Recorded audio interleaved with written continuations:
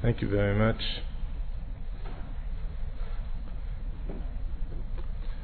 I begin on perhaps an unusual note. I begin by thanking you for coming.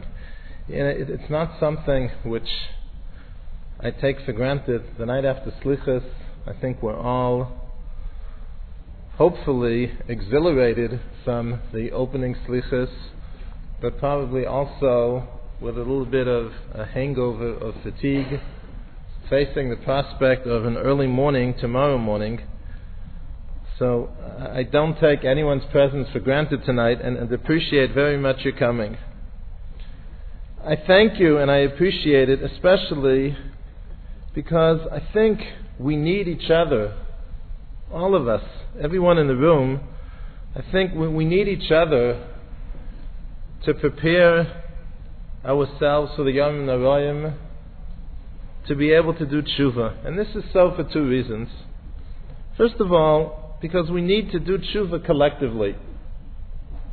In yesterday's Kriyas HaTorah, we had the pasuk in the Parshios Mechubaros when Nitzavim and Vayelech are together as they were yesterday.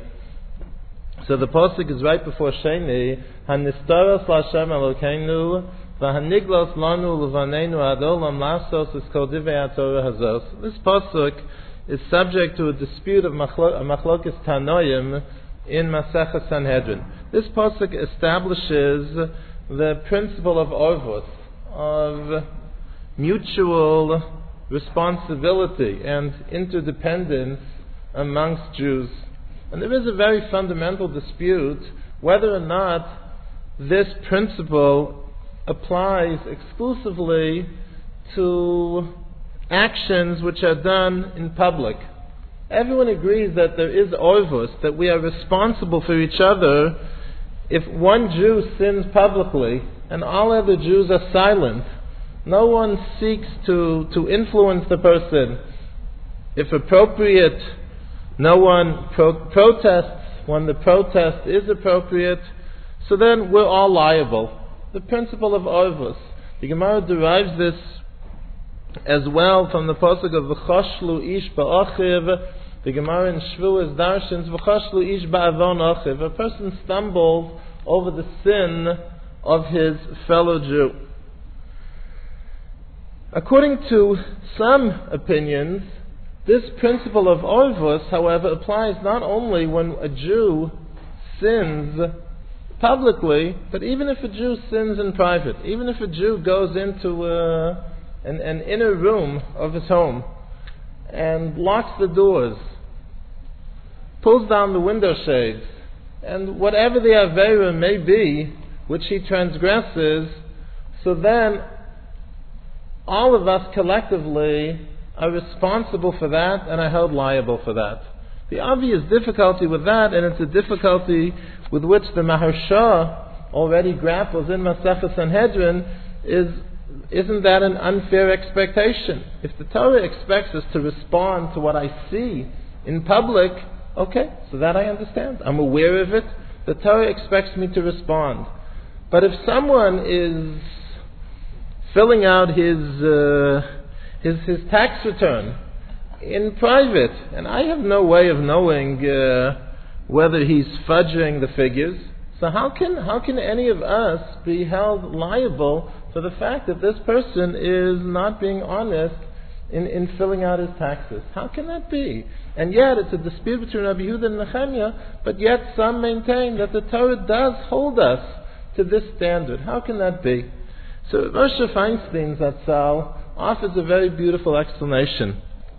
And he says that even when a person, again, is in private, and he's not consulting anyone, he's not even allowing anyone in on his own personal deliberations, nevertheless, we're influenced by what we sense to be the mores of the society around us. If I'm doing my taxes and I'm tempted, again, not to report some income, I'm tempted to try to pay a little less than I'm supposed to, so consciously or subconsciously, I am affected, I'm influenced by what I anticipate would be the reaction of my community if I were to be exposed. So the community influences me, it impacts me, even without being drawn in, even without directly being invited into my deliberation, because if I am aware that the community would condemn this in the harshest terms, that it would be considered just totally out of bounds, then that would influence me in my private struggle, even if no one is given the opportunity to whisper in my ear and to tell me not to do it. So when we do tshuva, we do tshuva collectively as well, in terms of what kind of influences have we as a society created for each other. So that's one reason why we can't just stay at home, each of us in the privacy of our own living rooms, but we need each other to think about tshuva, to think about what we can correct and how we can correct in these days leading up to the Yomim Noroim. But even when we speak of doing tshuva on a personal level, and of course we do tshuva not only collectively, communally, but we do tshuva individually as well, because we're judged also as individuals.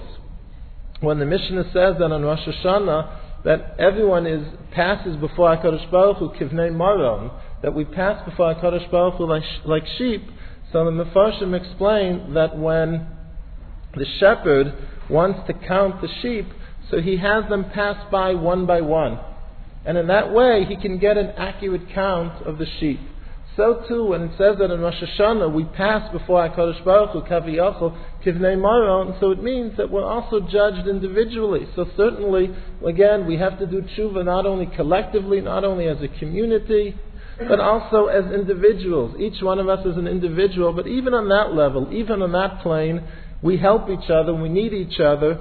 When we come together to think about Inyanei Tshuva, so what Chazal tell us on the pasuk in Parshas Bechukosai, the Chazal comment on the pasuk, V'rodfu mikem chamisha meya, umeya mikem rivava yirdofu, that when the Jewish people are faithful to the word of HaKadosh Baruch Hu, so 5 Jews will send into a panic 100 of their enemies, and the 100 Jews will have the same effect on a horde of 10,000 enemies.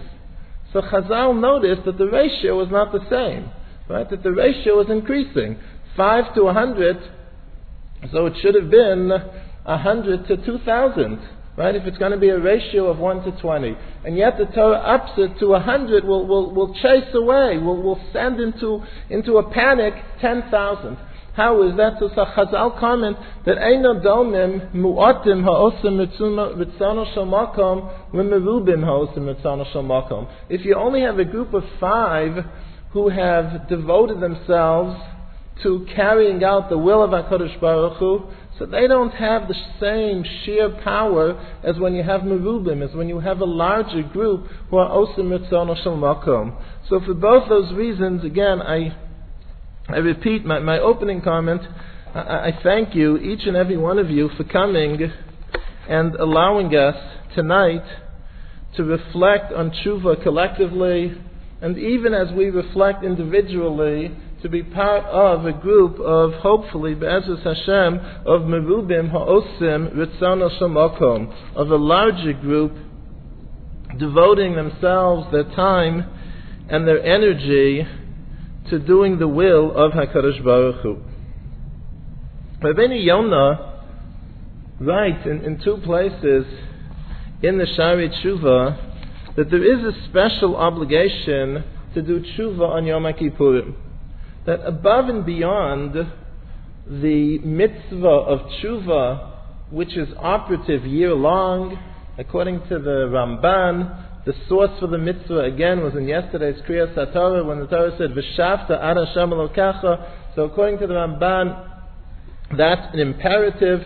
It's not only a haftacha, it's not only a promise and a prophecy, but it's also a mandate for tshuva of V'shavta ad Hashem Elokecha. According to the Rambam, the source for the mitzvah is earlier in the Torah in Parshas Naso. Be that as it may, there certainly is a mitzvah to do tshuva all year long. Nonetheless, Rabbi Yonah says there's a special and added mitzvah to do tshuva on Yom Kippurim. Rabbi Yonah says that the pasuk in Achrei Mos, right, which we say in the davening on Yom Kippurim, Ki vayom hazeh yechaper aleichem, on this day, through the kedusha of this day, HaKadosh Baruch Hu will grant you atonement.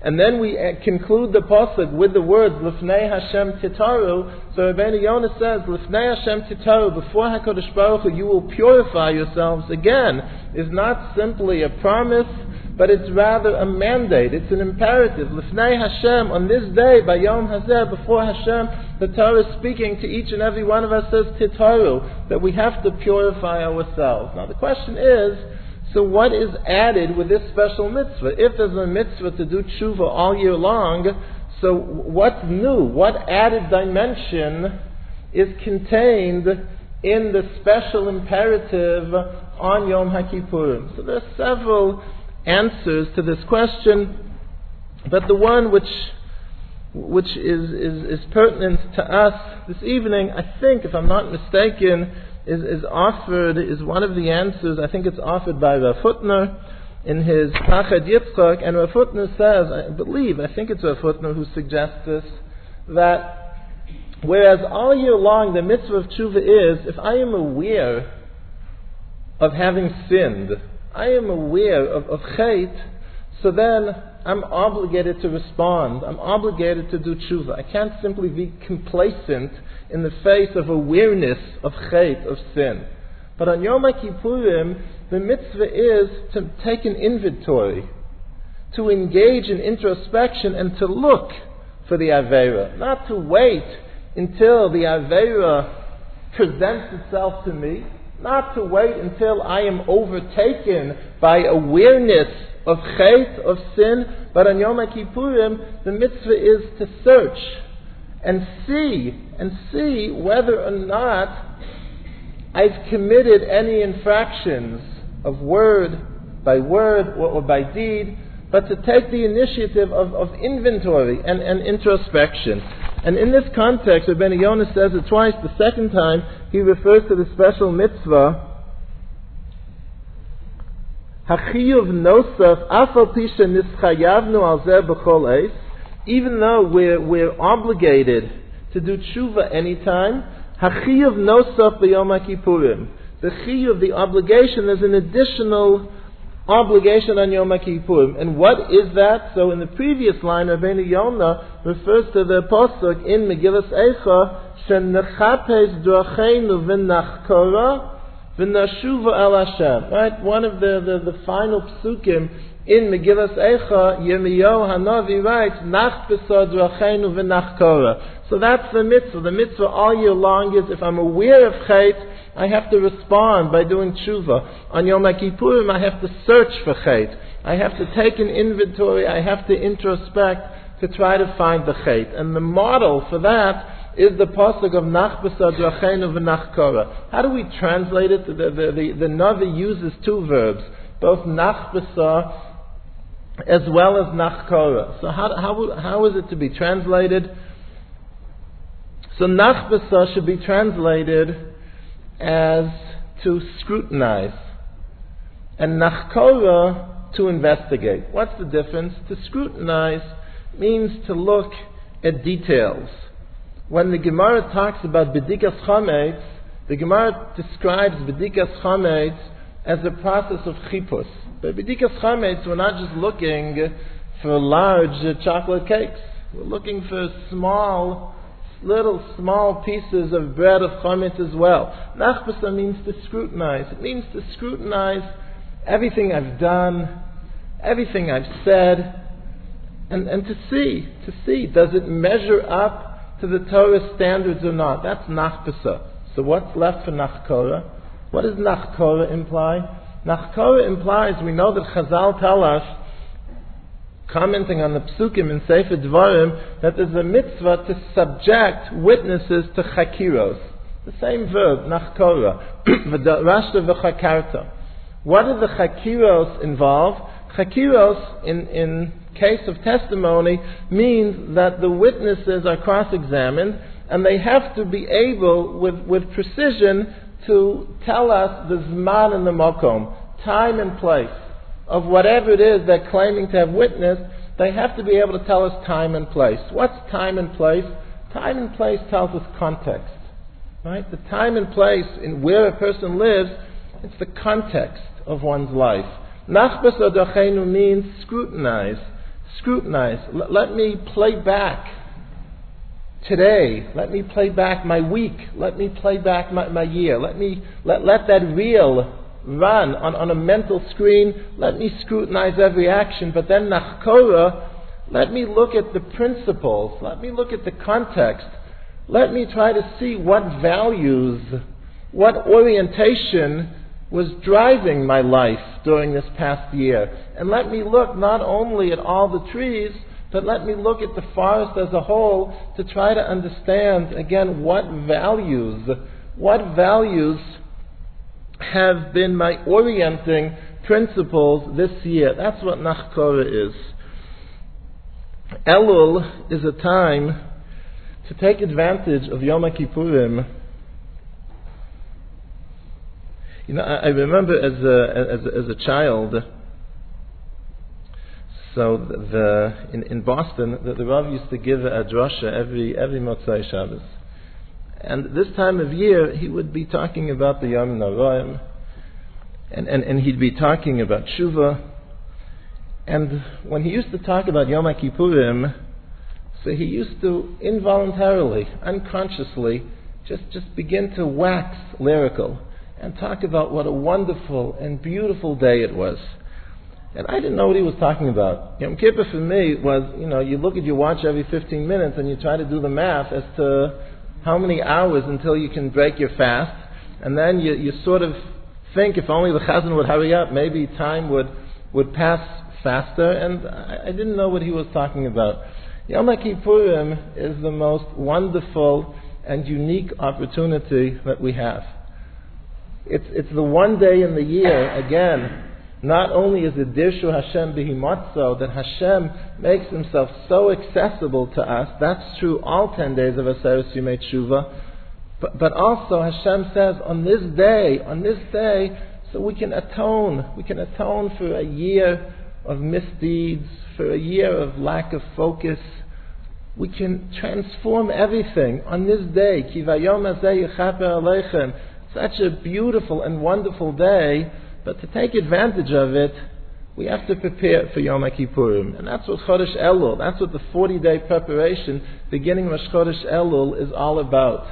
So since the mitzvah of Tshuva on Yom Kippurim, the mitzvah of Tshuva on Yom Kippurim, again, is to question, not just to respond to chatoim, of which I'm already aware, but to question, to probe, to search.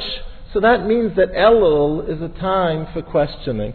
That's what Chodesh Elul is, a time for questioning. And certainly as the month passes and as we come closer and closer to the Yomim Novoyim, that search, the questioning has to become more probing, more relentless.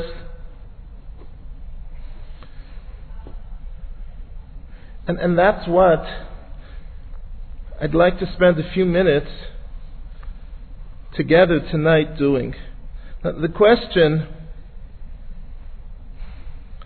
which I'd like to explore together is one which I confess that I personally grapple with.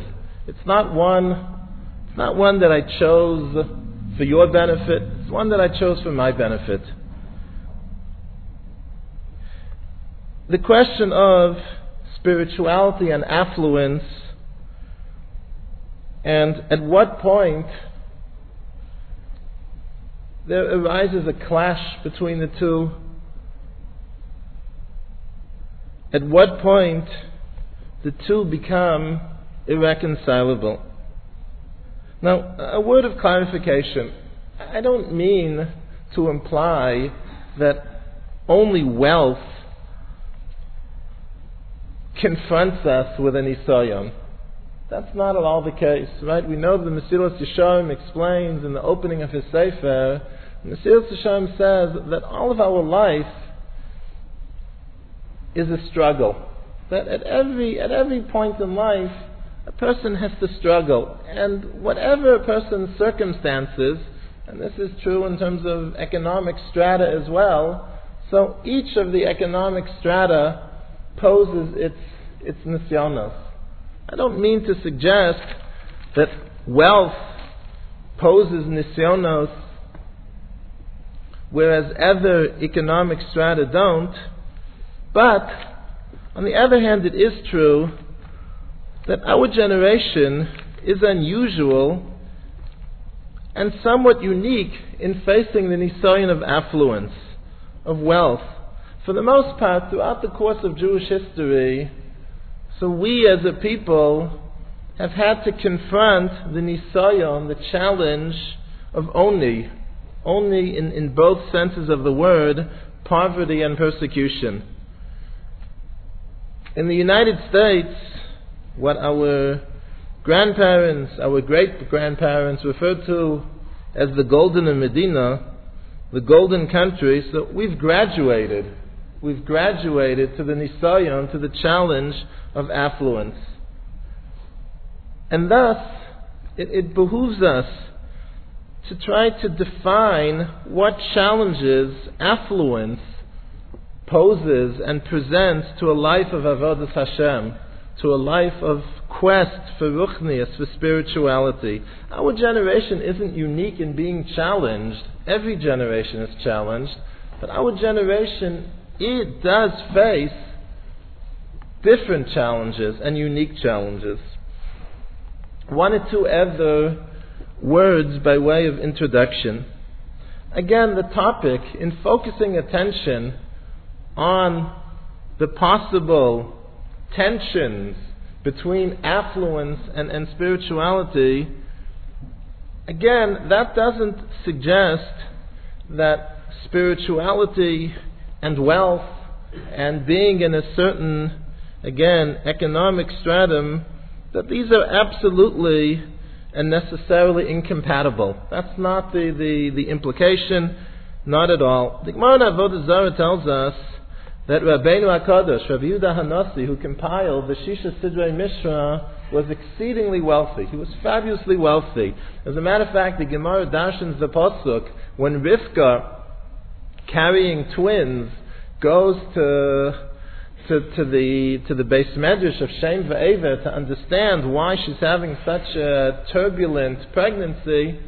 So Shem Va'eva tell her, Vayoma Hashem La, Hashem in this context not referring to HaKadosh Baruch Hu, but referring to the Nevi'im, that Shnei Goyim Bevitnei. Right? So the simple interpretation is that there are two nations who are going to emerge from your womb. So the Gemara in Avodah Zarah darshans Al Tikre Goyim Ela Geim, that it doesn't mean only two nations, it also means two, again, fabulously wealthy people, and it refers to, respectively, Antoninus and Rabbi. Antoninus from the Roman Empire, and Rabbeinu HaKadosh, both of whom, they were contemporaries, both of whom were fabulously wealthy. Now about this same Rabbeinu HaKadosh, the Gemara in Ksubis and Avkuv Dalet tells us that when Rabbeinu HaKadosh was on his deathbed, so the Gemara tells us that Zakav Eser Etzba'osav Klapei Maila, that he stretched out his 10 fingers towards heaven.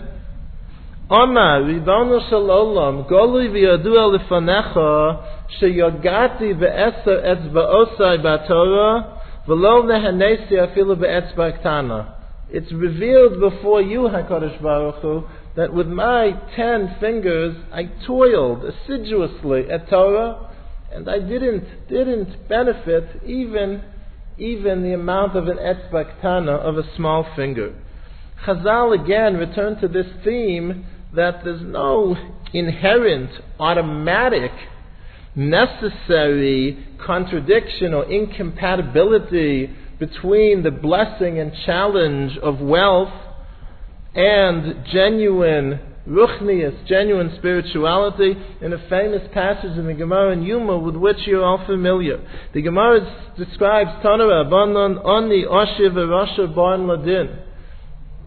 La'asid Lava, when all of us stand before the throne of judgment, so there will be people who are poor, there will be people who are rich, there will be people who were wicked, and each one will seek to absolve himself from responsibility by invoking his personal circumstances. Im Omer Oshir Omrim Lo in Bezdin Shalmala. So the wealthy person will be asked,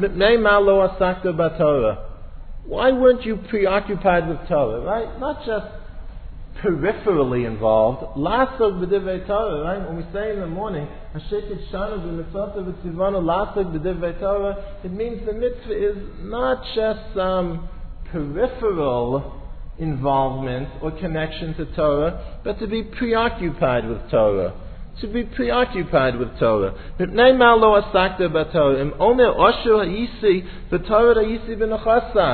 had to manage a tremendous portfolio. You think it was easy to manage that portfolio? Were you more wealthy than Rabbi Lazar? Who is Rabbi Lazar? Rabbi Lazar ben Charsom. Rabbi Lazar ben Charsom, the following is reported of him.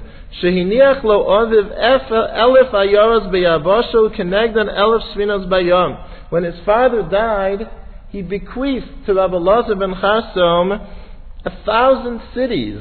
He owned everything in 1,000 cities, and corresponding, he had 1,000 ships laden with merchandise in the ocean. Ubechol yom vayom, what was Rabbi Lazar ben Charsom's daily routine? Ubechol yom vayom notel nod shel kemach, the Gemara says, al ksefo, he would take a little leather skin full of flour to sustain himself for the day, and then what would he do? Mahalech me'ir le'ir u'mimdina lemdina lilmod Torah. And he used to wander, seeking teachers of Torah. In fact, the Gemara tells us remarkably, Pam Achas, once he was wandering within one of his own cities, incognito of course, Umitza'u avada v'asu bo angaria. And they took him and told him, this city belongs to Rabbi Lazar ben Charsom, and we are demanding that you have to, because of your indebtedness to him, you have to go work for him. So he says to them, B'vakoshem mikem hanichuni ve'elech l'ilmod Torah. Please, let me go. All I want to do is study Torah. They said to him, by the life of Rabbi Lazar ben Charsom. They're talking to him, right? But they don't know it. By the life of Rabbi Lazar ben Charsom, no, we're not letting you off the hook. So he went, he procured funds, and said, here, I'll give you whatever you want, just leave me. And his whole life he didn't attend to it. The Gemara concludes that Rabbi Lazar ben Charsom mechayev es shiurim, that the example of Rabbi Lazar ben Charsom obligates us that we can't invoke wealth and the responsibilities of managing it as justification for neglecting our avodas Hashem. So there's a double message here. On the one hand, Chazal reassure us again that the challenge, the bracha, the challenge, every bracha carries with it challenge. There's no such thing as bracha without challenge. That the bracha, the challenge of wealth, is certainly not insurmountable.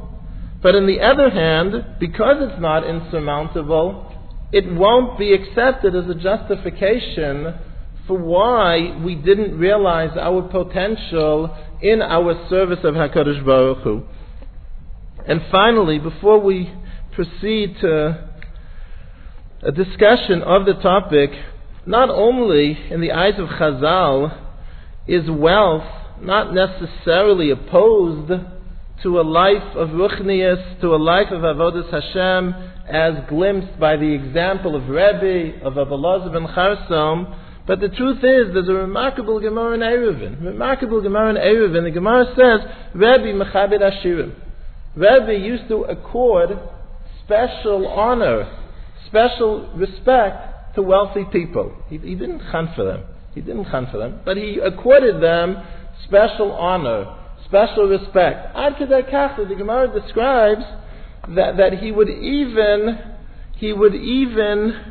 raise the bar, and he would even accord greater respect according to the person's wealth.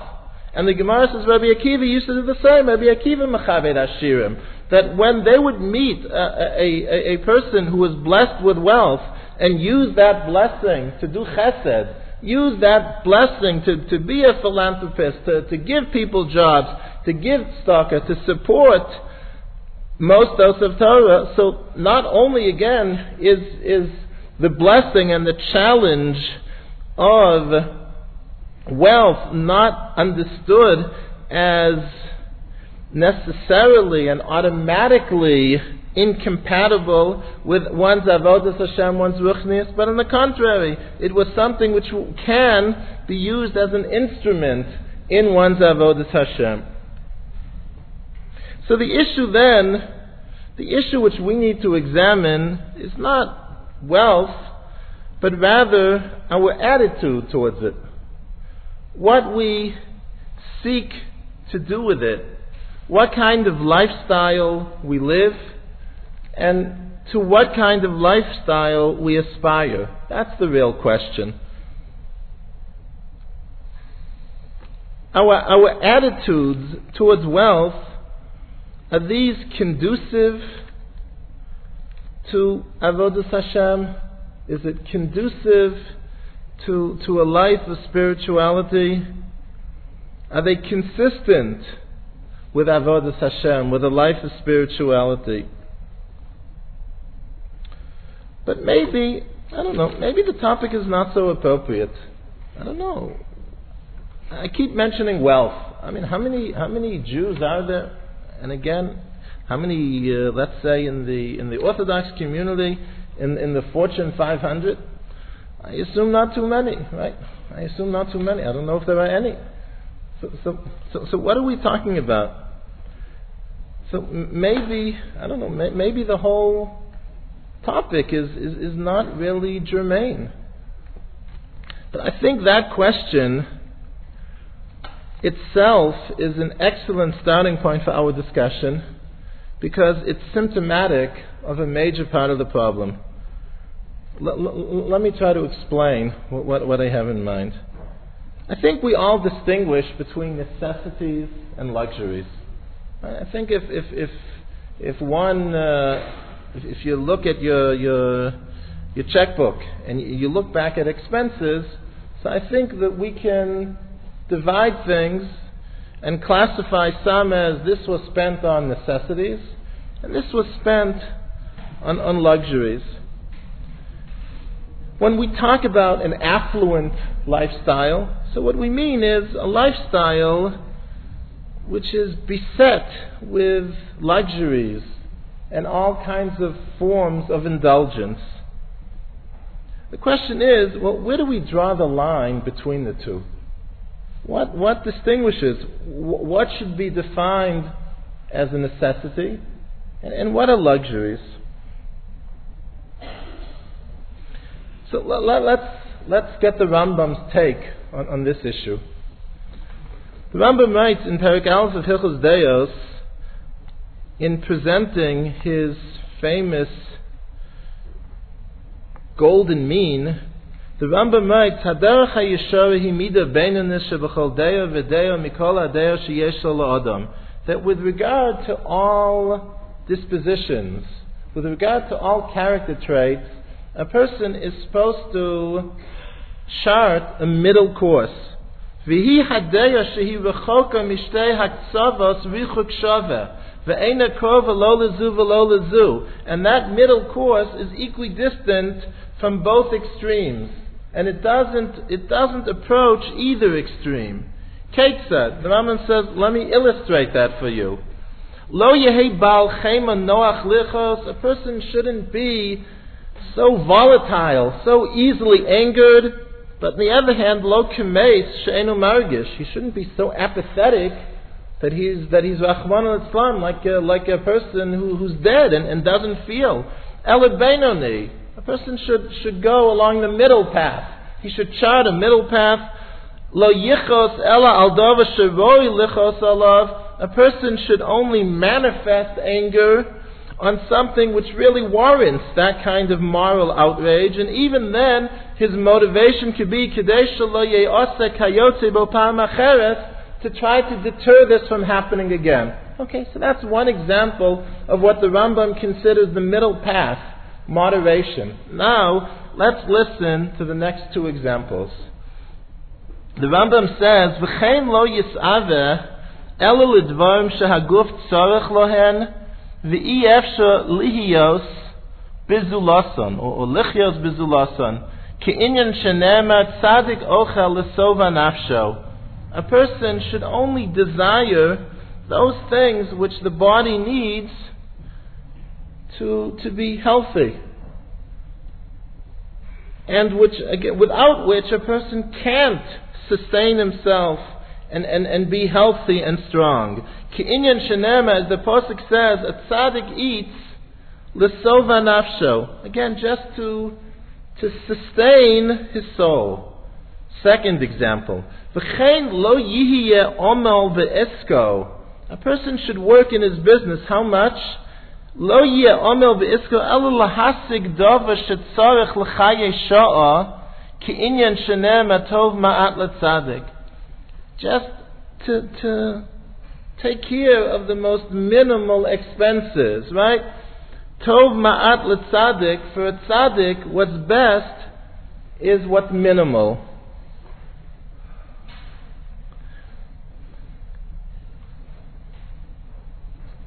A few days before Rosh Hashanah is a time to ask ourselves a question that perhaps we shy away from posing at other times of the year. I think we all enthusiastically embrace the Rambam's doctrine of moderation. But what about the Rambam's definition of moderation?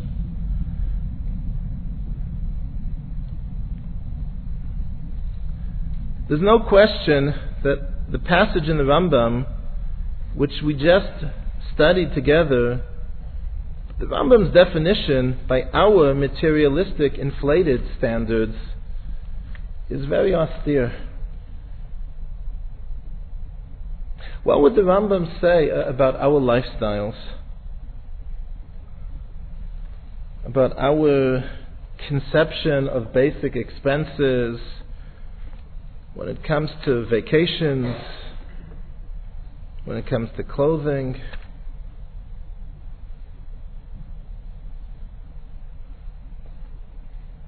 And the like. It's difficult, not difficult. Rosh Hashanah is not a time to soft pedal things. It's impossible to avoid the conclusion that what we describe as modest and moderate living by the standards of the society in which we live, in reality, by Torah standards, is often elaborate and extreme.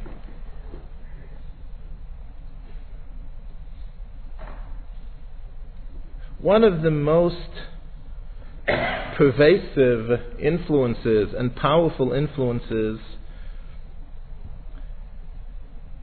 is that it's human nature to measure ourselves relative to the society in which we live.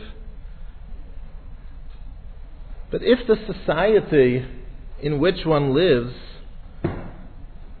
has lost its moral compass, that is no longer an accurate way of measuring ourselves and making a determination as to whether or not we live modestly and moderately. And we should make no mistake about it. We pay a steep price for this lack of balance in terms of the lack of modesty and moderation of our lifestyle. First of all, the first cost which we incur,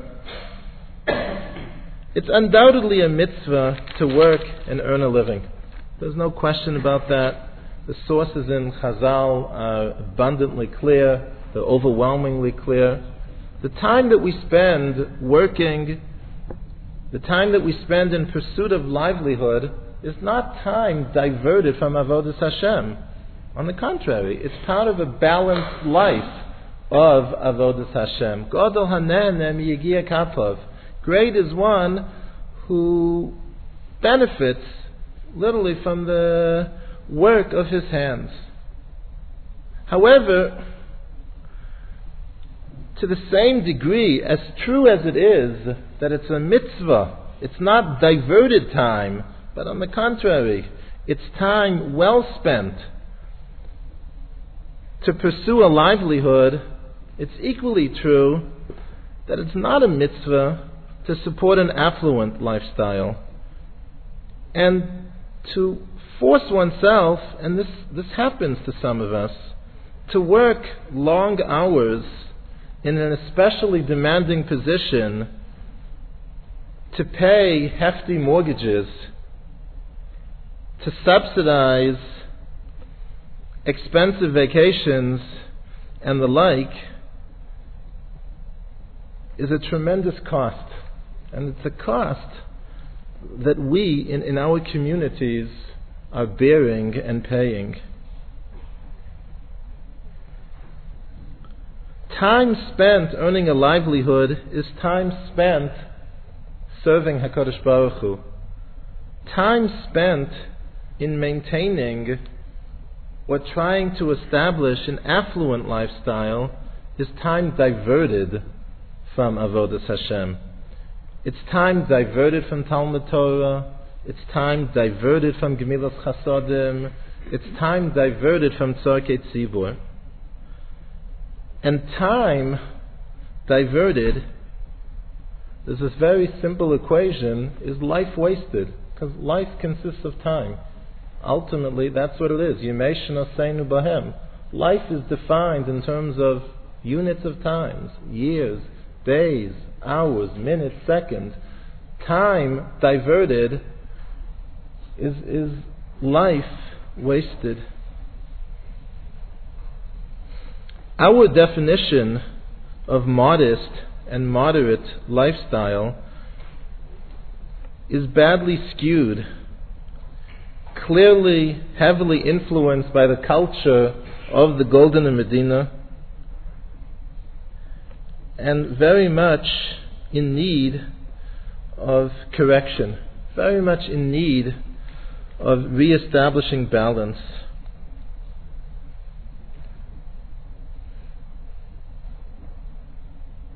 I believe it's the father of the current Ger Rebbe. I think he was known as the Lev Simcha. In his generation there were three brothers, but I think it was he.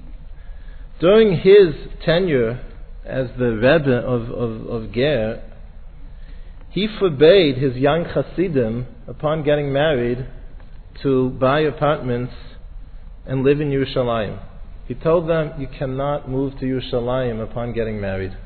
Why? Because he saw that the price of apartments in Yerushalayim was beyond their means. He saw that it's okay to take a mortgage on one's house. It's okay. It's fine. Okay, you have to ask a Rav, make sure the bank is not majority owned by Jews. There can be questions of rebus, but you ask the Rav that question, so that we know how to take care of. It's okay to place a mortgage on one's house.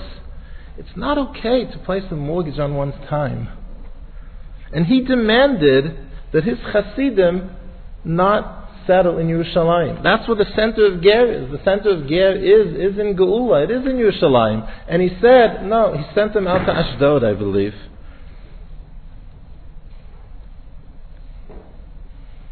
We have to ask ourselves, unquestionably, Chazal say, it's a Gemara in Sukkah, and I certainly don't mean to eclipse that Gemara. Chazal say that a dira na'ah is marchiva daitel shel adam.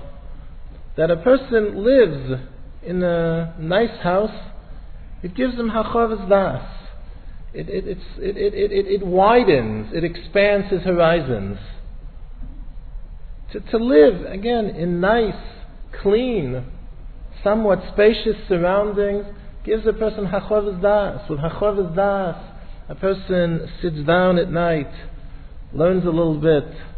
A person has time to think, what can I do to help in the community? What chesed needs to be done? Hachavas das is very important. And certainly we need the hachavas das, and arguably what gives us hachavas das is going to be more elaborate than what provided hachavas hadas in earlier generations. Undoubtedly so.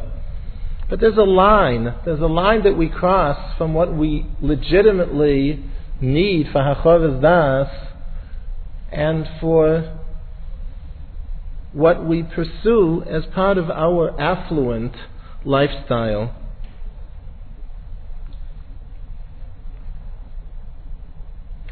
The second cost, however, is an even more steep cost. Let's say a person has, by whatever means, let's say a person has the resources to finance the affluent lifestyle. And it doesn't involve mortgaging one's time. It doesn't even involve mortgaging the house. A person has those resources available. There is a second cost, and this point is perhaps the most central and the most critical in our discussion of spirituality and affluence. And that is, and please, both sides, let's listen carefully. And let's think honestly about it. It's not a painless process, by no means. A life of affluence or indulgence, and again, as defined by the Torah, not by Western society in the 21st century, forges and forms a materialistic personality. Why is that such a steep cost? Why is that cost one which is unacceptable for any of us to pay?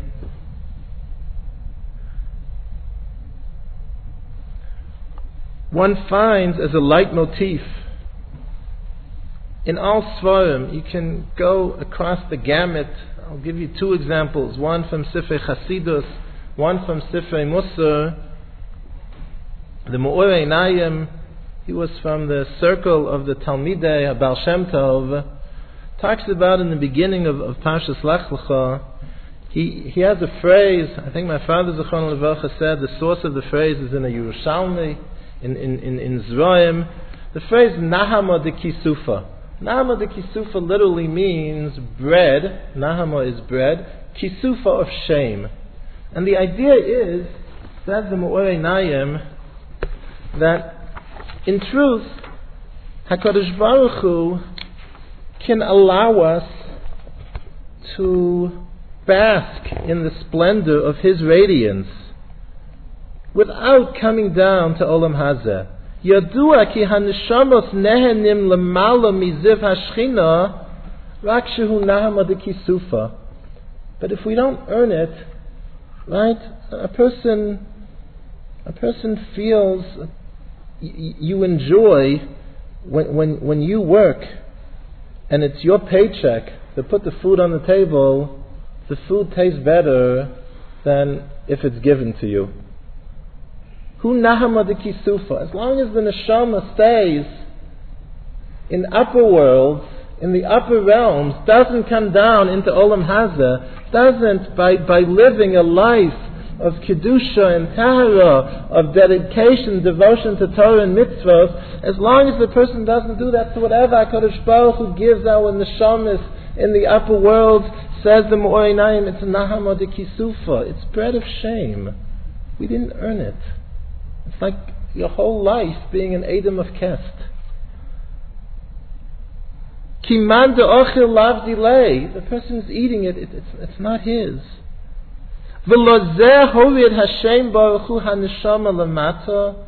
For this reason, HaKadosh Baruch Hu sends our neshamas down to this world, bichdei, so that shebitov v'chirasa shetarvod el Hashem yeshulam lo schar pu'ulos v'lo yeh lo nama dekisufa.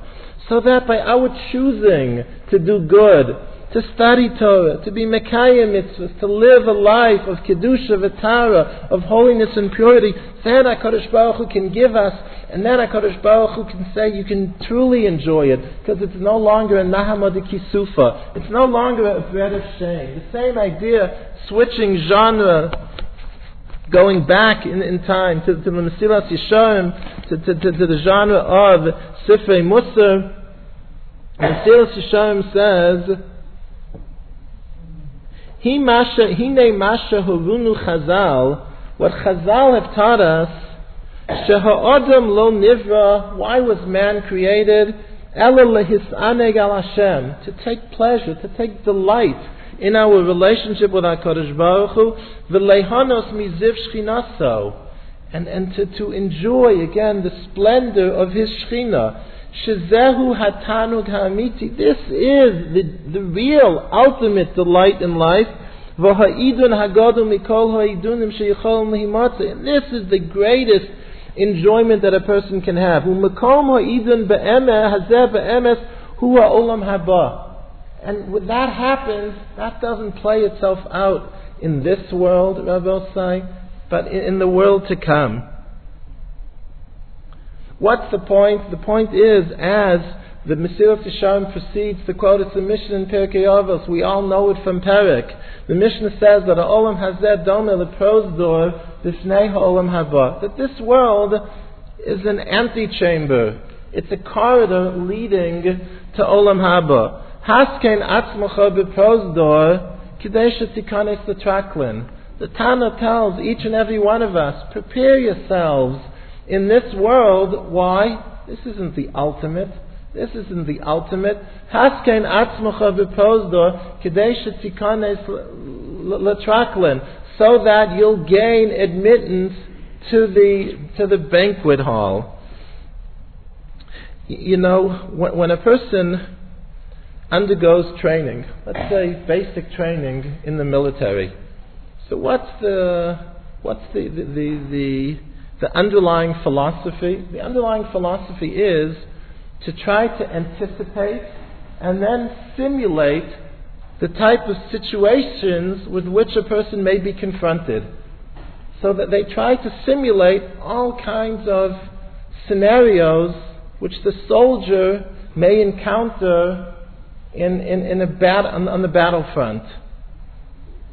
The training, the preparation for astronauts. So again, they try to simulate the effect of being in outer space. They try to simulate the potential claustrophobia which one can experience by spending days, again, in such a small, restricted area with several other people. Because the point is that if you're training someone for a mission, so you have to try to form and forge the personality that they'll be ready to deal with that type of situation.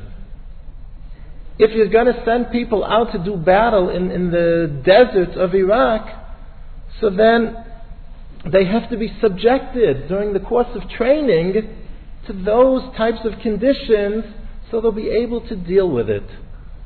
And clearly, any other philosophy in terms of preparation is folly.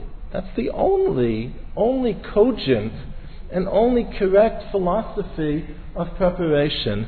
So if Chazal tell us that Ha'olam hazeh domeh leprozdor b'fnei ha'olam haba, that we live here, we all ask, we all beseech HaKadosh Baruch Hu, right? Chaim Tovim V'Arukim. How long is Chaim Tovim V'Arukim?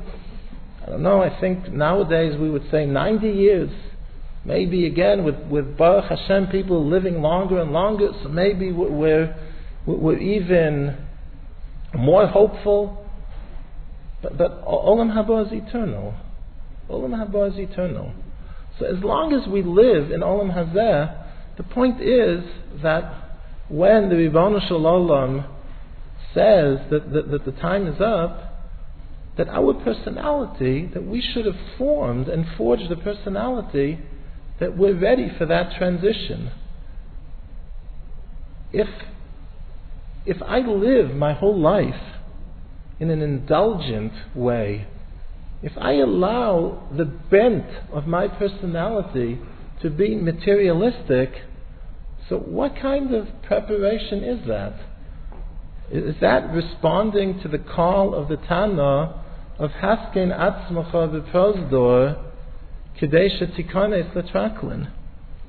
Now, make no mistake, Yahadus is centered on Olam Hazeh in the following sense.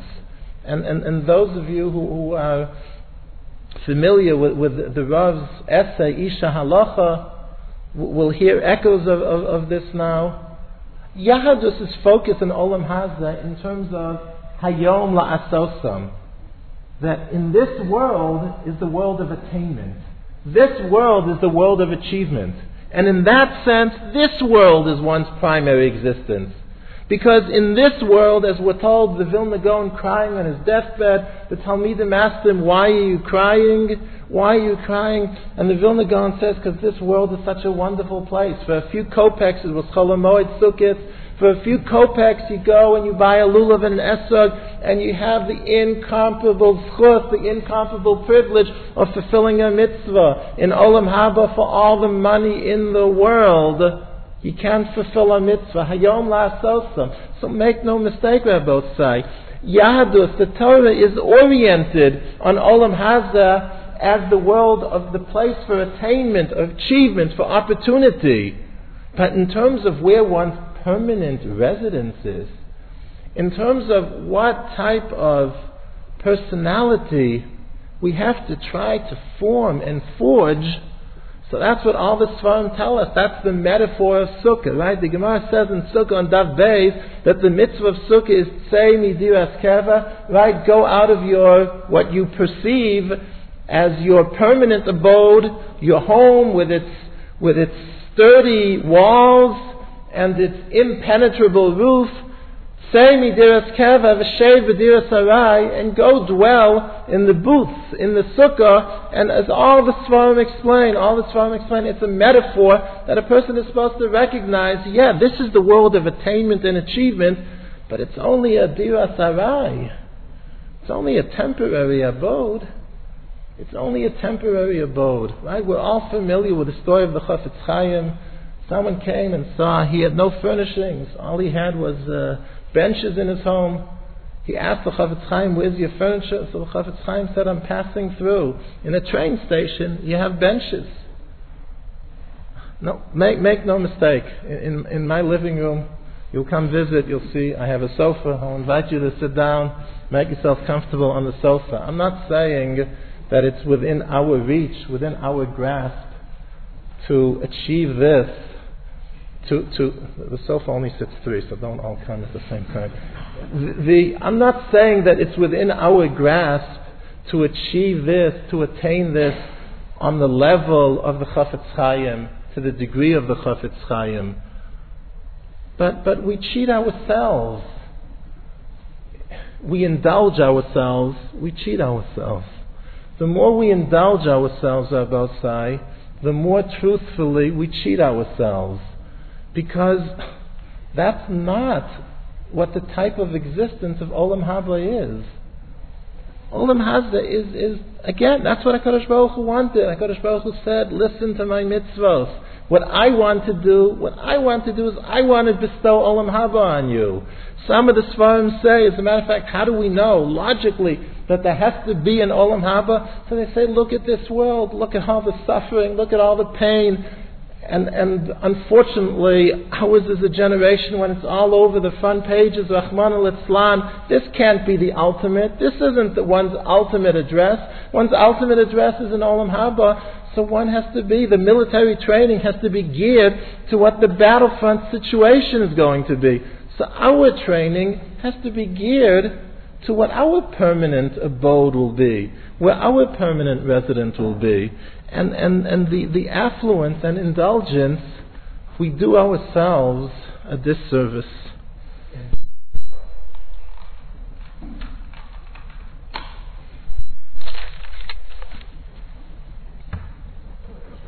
Now, I'd like to just add one or two. I'm sorry, it's a little bit late. One or two other quick comments, and then maybe some other time we'll discuss some other elements and applications. The cost we pay is not only one which is charged to our own bill, but it's one which affects our children as well. Every choice that we make in life in terms of establishing our homes and what kind of household we establish has repercussions for our children as well. When Chazal the Pasuk says, Chanoch lana al pi darko gam ki yaskin lo yosu mimena, train a child when he's young, because those habits will stay with him for a lifetime. The habits formed in youth are the strongest, most firmly entrenched habits. So if we train our children again to be happy, to be content, again in terms of materialistically, with muat, with a little bit, and we imbue them with a passion for Torah, a passion for mitzvahs, so gan ki yaskin lo yosu mimena. We've done our best. It doesn't eclipse the child's free will, absolutely not, but we've done our best as parents to put the child on the right path. But the power of habit is true even if the habit is not the best habit.